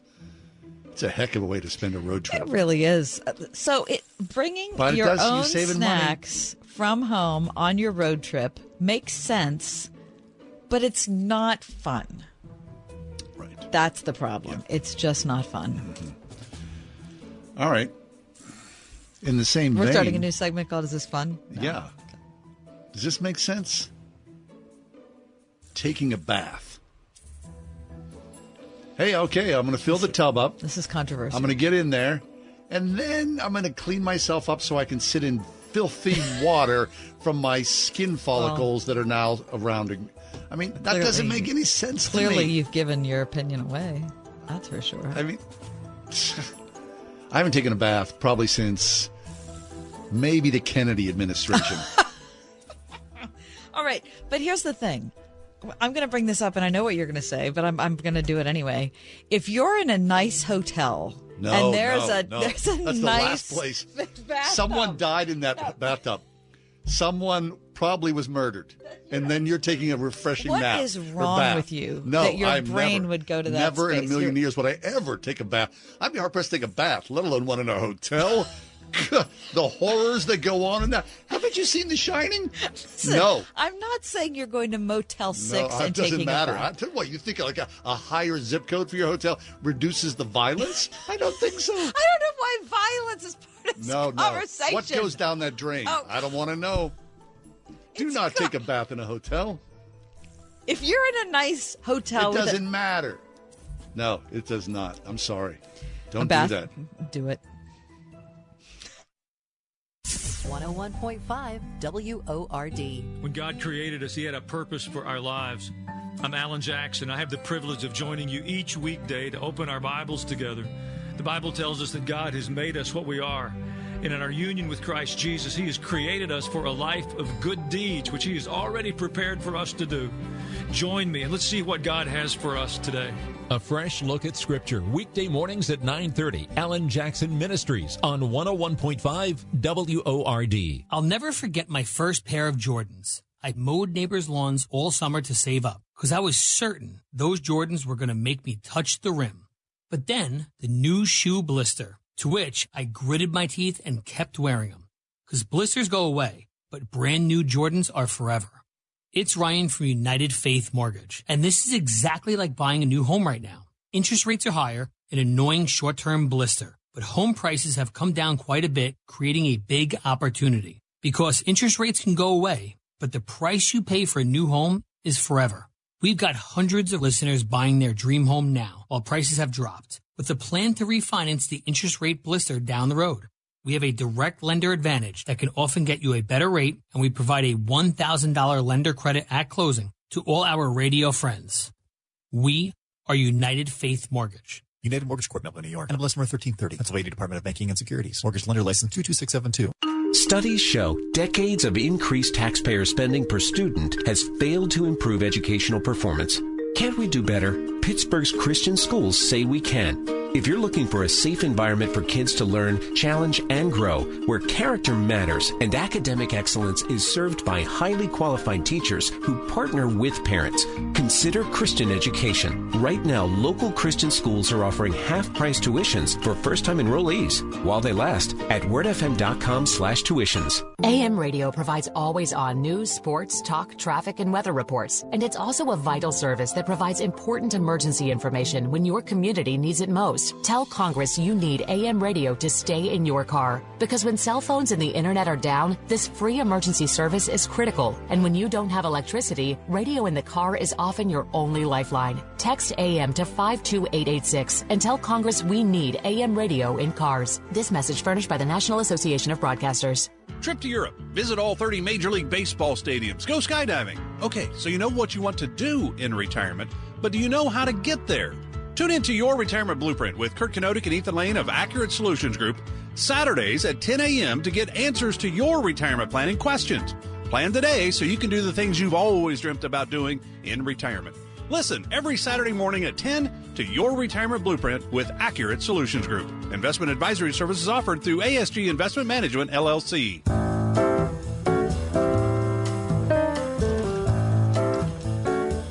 Hollywood writers are on strike, the Writers Guild of America. So what does that mean for us, mere mortals? My streaming shows, are they going to follow up with episode 9? Is Colbert going to be off the air forever, or whomever I choose to engage with late night television? How's that even going to work? We're happy to have Alyssa Wilkinson back to answer those and even more questions. Film critic at Vox.com. Been writing about film and culture for a long time, all over the place. Rolling Stone, The Washington Post, The Atlantic, lots of places, too numerous to name. She's the author of a terrific book called Salty, which we will talk about later in today's segment. Alyssa, welcome back. Thanks. It's great to be here. Yeah, our pleasure, Alyssa. Okay, so Writers Guild of America. How many writers do you think are under that union umbrella? It's a very large union. I'm actually in a sector of that union, but not the one that is that's on strike. But the striking sector is about 11,500 people, give or take a few. It's a lot of people. Yeah. So that's the lifeblood of Hollywood or anything that, we're seeing on screens, large or small. Yeah, for the most part. I mean, unless it's a very low budget film, it probably was made with with a WGA member or 6 or 12. I see. So then this happens from time to time that, a contract is up for the Writers Guild of America. They, the two sides, all the producers and the studios and whatnot, they can't reach an agreement on the basic tenets of writer salary and working conditions and whatnot. But now there's a brand new wrinkle in this, which is really weird. Please talk to us about this. Yeah, well, I mean, before we mention what it is, we should jump back and say 15 years ago was the last time there was a strike. Wow. People might remember. And the contract comes up every 3 years, but that was the last time there was a strike. And at that time, a large part of it was having to do with how much writers would get paid if their work was on streaming.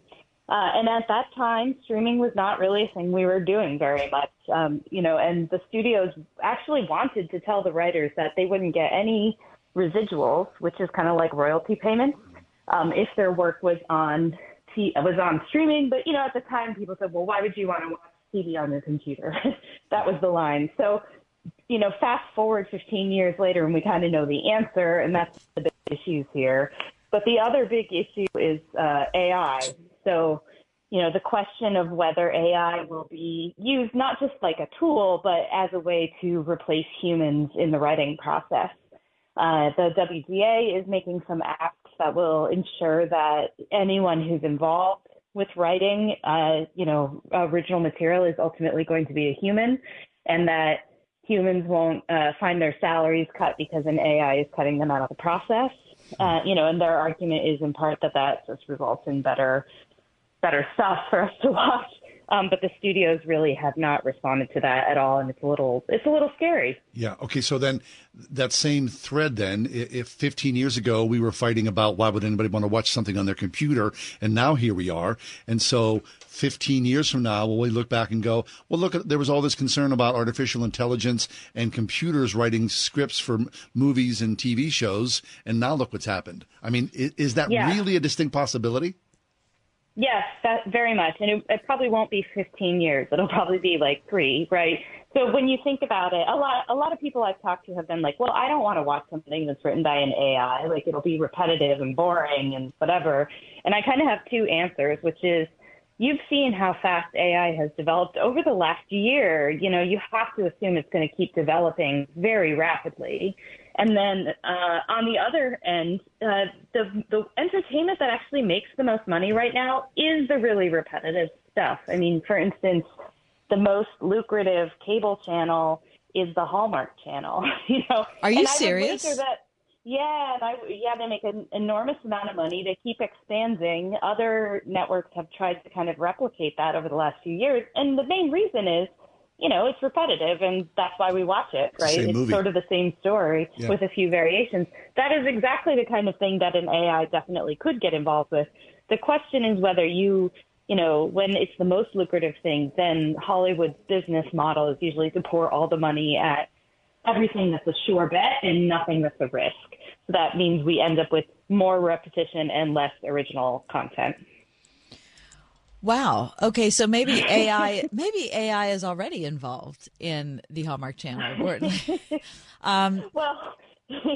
we hope not. We're told, for instance, that right now in the contract it is specified that any credited writer has to be a human. And then the U.S. Copyright Office has recently said that as of right now they won't copyright any material generated by an AI, which is an issue here. But these things move so fast, and anything that seems impossible right now shouldn't seem impossible for very long. Right. Okay, so then the Hallmark Channel, then there shouldn't be too long till we see Christian films written by AI. Oh, yeah, absolutely, right? And that would be pretty easy to do. You could ask it to write, a story of like a family that goes through a hard time and prays together and, changes. An AI can do that. or it can generate ideas or a script that then can be handed to a human to punch it up. And part of the issue here is that, you pay someone a lot less to kind of make revisions on a script than you do to generate an original idea.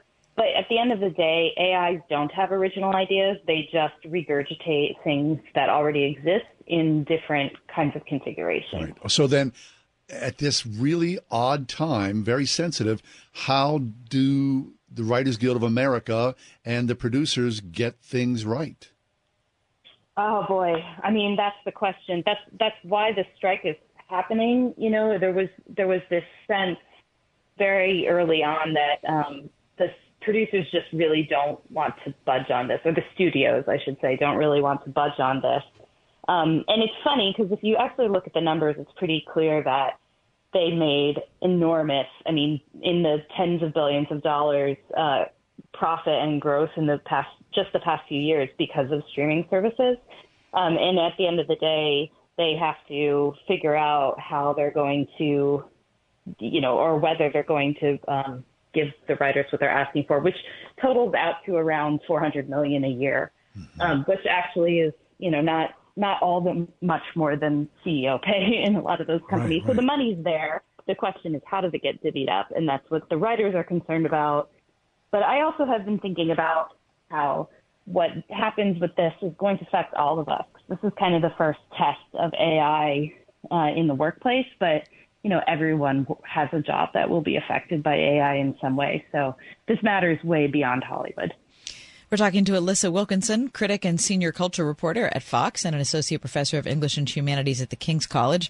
Her book is entitled Salty, Lessons on Eating, Drinking, and Living from Revolutionary Women. Alissa, when you were talking about there being a stipulation that it has to be, a story has to be written by a human, how do they know? This is my concern about AI going forward, or maybe your concern about programming on TV, is that you won't be able to tell. Right. Or it won't matter. I think that's kind of what I've been saying to people is I'm not really worried that AI is eventually going to write better, more interesting, more innovative screenplays with better jokes or better dialogue than the best shows and the best movies. What I am worried about is that it won't matter to people and the consumer just won't care. And that's already really been happening for a long time. But, philosophically, I think art is the way that humans connect to other humans.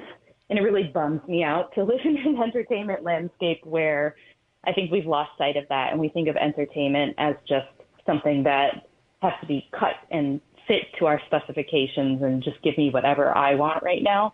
But that's definitely the world that we've created over the past, I'd say, 15 or 20 years. Right. Alyssa, I'm sure you've seen this. There's been a trailer going around recently for a Wes Anderson adaptation of Star Wars. And I mean, it's clever, but it's also soulless. And I think probably that's going to be the big negative, of course, unless it is repetitive, that you can't replace human creativity and the texture and nuance and the beauty of what we are as a reflection of God. Right. I mean, and what you're seeing there is, can a machine take two existing, highly creative things that were invented by humans and mash them up? Sure. Yes, it can do that. But that's not creativity in that sense. And it doesn't, I watch it and you're like, wow, this is like interesting and cool maybe, but it's not something I actually want to watch. It almost feels like a punchline to a joke. Yeah. Mm-hmm. Well, Alyssa, we've been talking about AI from so many different perspectives on the show this week. And this is the one that actually might, like you said at the beginning, affect all of us.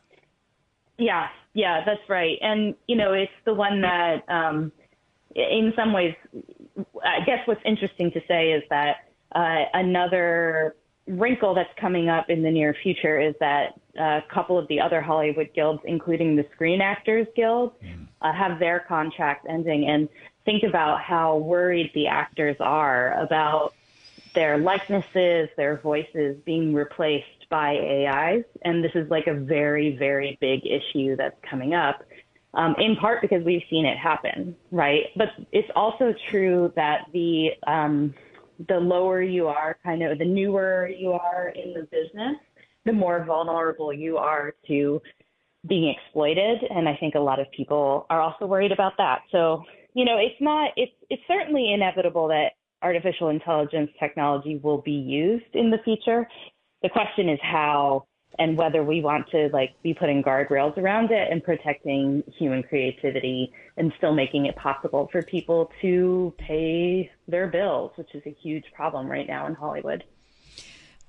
Alyssa's book is called Salty: Lessons on Eating, Drinking, and Living from Revolutionary Women. I love this book. I've talked about it several times. Alyssa, tell people about it. Yeah, it was sort of a pandemic project, which is funny to say now because it doesn't feel like I wrote it that long ago, but it kind of was. It came out last summer, and it is a collection of 9 essays on women from history who I think are interesting. So artists, writers, activists, people who wrote about food or wrote fiction. And I tried to look at them through the lens of food. So some of them are pretty obvious. There's Edna Lewis, for instance, who's kind of the reason that Americans outside the South eat Southern food. She's the reason. But also people like Hannah Arendt, the philosopher, or whoever, just trying to use food as an inroad to their lives and to the interesting lessons that I think they have for us. And there are recipes, too. That's right. And it has a good cover. Salty: Lessons on Eating, Drinking, and Living from Revolutionary Women. Alyssa Wilkinson, thank you. Thank you so much. Yeah, pleasure's ours. Alyssa Wilkinson, she works at Vox.com, also active on social media, especially Twitter. Alyssa Wilkinson, certainly well worth a read. Wouldn't it be great to work in a place that makes a positive impact on the people, businesses, and churches around you? That place exists. I know because I work there. My name is Cassie, and I'm the digital marketing specialist with Salem Media Group in Pittsburgh. Right now, 101.5 Word FM and Salem Surround have an opening for one talented salesperson to join our team. Is that you? We'll bring the training. You just bring the talent. An understanding of digital marketing and some direct sales experience will definitely help you stand out. What are you waiting for? Take the first step to a career that is challenging, rewarding, and helps to create terrific results for our amazing customers. Join the sales team at Salem Media Group Pittsburgh. Email your resume to brad.marshall@salempittsburgh.com. That's brad.marshall@salempittsburgh.com. Salem Media Group is an equal opportunity employer. Are you a writer who's devoted your time to writing a book with Christian morals behind it but need help to get it published? Maybe you wrote a children's book, your memoirs, a devotional, or a mystery with strong moral values at its core. Covenant Books has helped faith-based authors publish, edit, and sell their books through Christian bookstores and major online book retailers. Plus, if you call now at 800-255-9500, we're offering a free writer's guide to help you through the publishing process. Our experienced and dedicated staff will review and notate your manuscript with an editor's eye. Then our page designers will format your book to create the appropriate experience for your readers. And if needed, Covenant's talented illustrators will bring your book to life. Most importantly, Covenant Books will help tell your story by printing, marketing, and distributing your book through specialty Christian bookstores and major online book retailers like Amazon, Apple, and many others. Covenant Books. Let us help tell your story. For your free writer's guide, call 800-255-9500. That's 800-255-9500. 800-255-9500. My brother-in-law died suddenly, and now my sister and her kids have to sell their home. That's why I told my husband we could not put off getting life insurance any longer. An agent offered us a 10-year, $500,000 policy for nearly $50 a month. Then we called SelectQuote. SelectQuote found us identical coverage for only $19 a month, a savings of $369 a year. Whether you need a $500,000 policy or a $5 million policy, SelectQuote could save you more than 50% on term life insurance. For your free quote, call SelectQuote at 1-800-940-6161. That's 1-800-940-6161. Or go to SelectQuote.com. That's 1-800-940-6161. SelectQuote. We shop. You save. Full details on example policies at SelectQuote.com/commercials. You may have attended Comic-Con or some such thing in the past, right? The con thing, right? Mm-hmm. Comic-Con. We're going out there. Yeah, I'm going to dress up as the Comic-Con thing. Well, I saw this past weekend that there was something called SatanCon in Boston, where something I haven't heard of before. It was billed as the largest satanic gathering in history last weekend, and apparently there were forums and things like that. You can go to, according to the event's website, the event included Hellbellies, Visible Satanism in Rural America, Hellbellies, Deconstructing Your Religious Upbringing, Sins of the Flesh, Satanism and Self-Pleasure, and Reimagining Lilith as an Archetype for Reproductive Justice. So, well, that sounds like a good time. So anyway, this largest satanic gathering in history, a lot of Christians showed up. Okay. To pray for and to evangelize. There were reports. Great. Good for them. Some people were reporting, there were hundreds of Satanists who came to Christ. Other reports were saying, no, that is not true. That number does not matter to us. That we were there witnessing, and we were being kind. We were showing them kindness and love. Great. While we did attend. I think that's wonderful. Mm-hmm. SatanCon. SatanCon, yeah. Okay. Apparently it was dedicated to Boston Mayor Michelle Wu for her efforts to keep TST, the Satanic Temple, out of Boston's public spaces. Okay. Like that's like you want to have them in your hometown to hang out, right? Oh my gosh. Yeah. The Satanic Temple has been engaged in a feud with the city of Boston that dates back before Michelle Wu. In 2021, the group filed a lawsuit against the city for denying its request to give invocations at city council meetings. You want to be there. Again, that sounds like a good time. Yeah, hey, guys. Okay, so if you were going to go to a convention, if you were you had to go to a convention, you can't say no. You have to go to a convention. What kind of a convention are you going to go to? It can be about anything. It could be hobby related or work related or. Maybe I'd go to like a visual imagery convention. Interesting. Okay. Photography and multimedia, something like that. I'd be kind of curious about that. Okay. You have anything you'd go to? Well, I think I'd probably do something in interior design. Okay. I think that's probably what I would do. But to be really honest, if I had to pick something, Right. of course I would. It would be nice if it was a subject matter that I was interested in. Yeah. But I might be just as interested in where it's being held. Because if it's like a drag, I'm going to Right, go. like if it's in Yeah. Dayton, Ohio, I might not be all that interested in Right, going. right. I'd go to, But like- what if it's in Paris? Then Right, wouldn't I'd matter. go and study shoe leather. Right, yeah. I'd go to CandyCon. If it was in Paris. It's the best of both worlds. What do you think about this CandyCon? Speaking of CandyCon, talk about today's your birthday, of course. For It people is, just yeah. joining us, happy birthday, Oh, thank John. you. Talk about what your sister gave to you today. One of my sisters sent me a package yesterday from Amazon and said, hey, there's a package for you. And I pulled it out. It was heavy. And I said, I'm going to wait till tomorrow to open it up. It was all gift wrapped from Amazon. And this morning I peeled the paper back. It was 5 pounds of Swedish fish.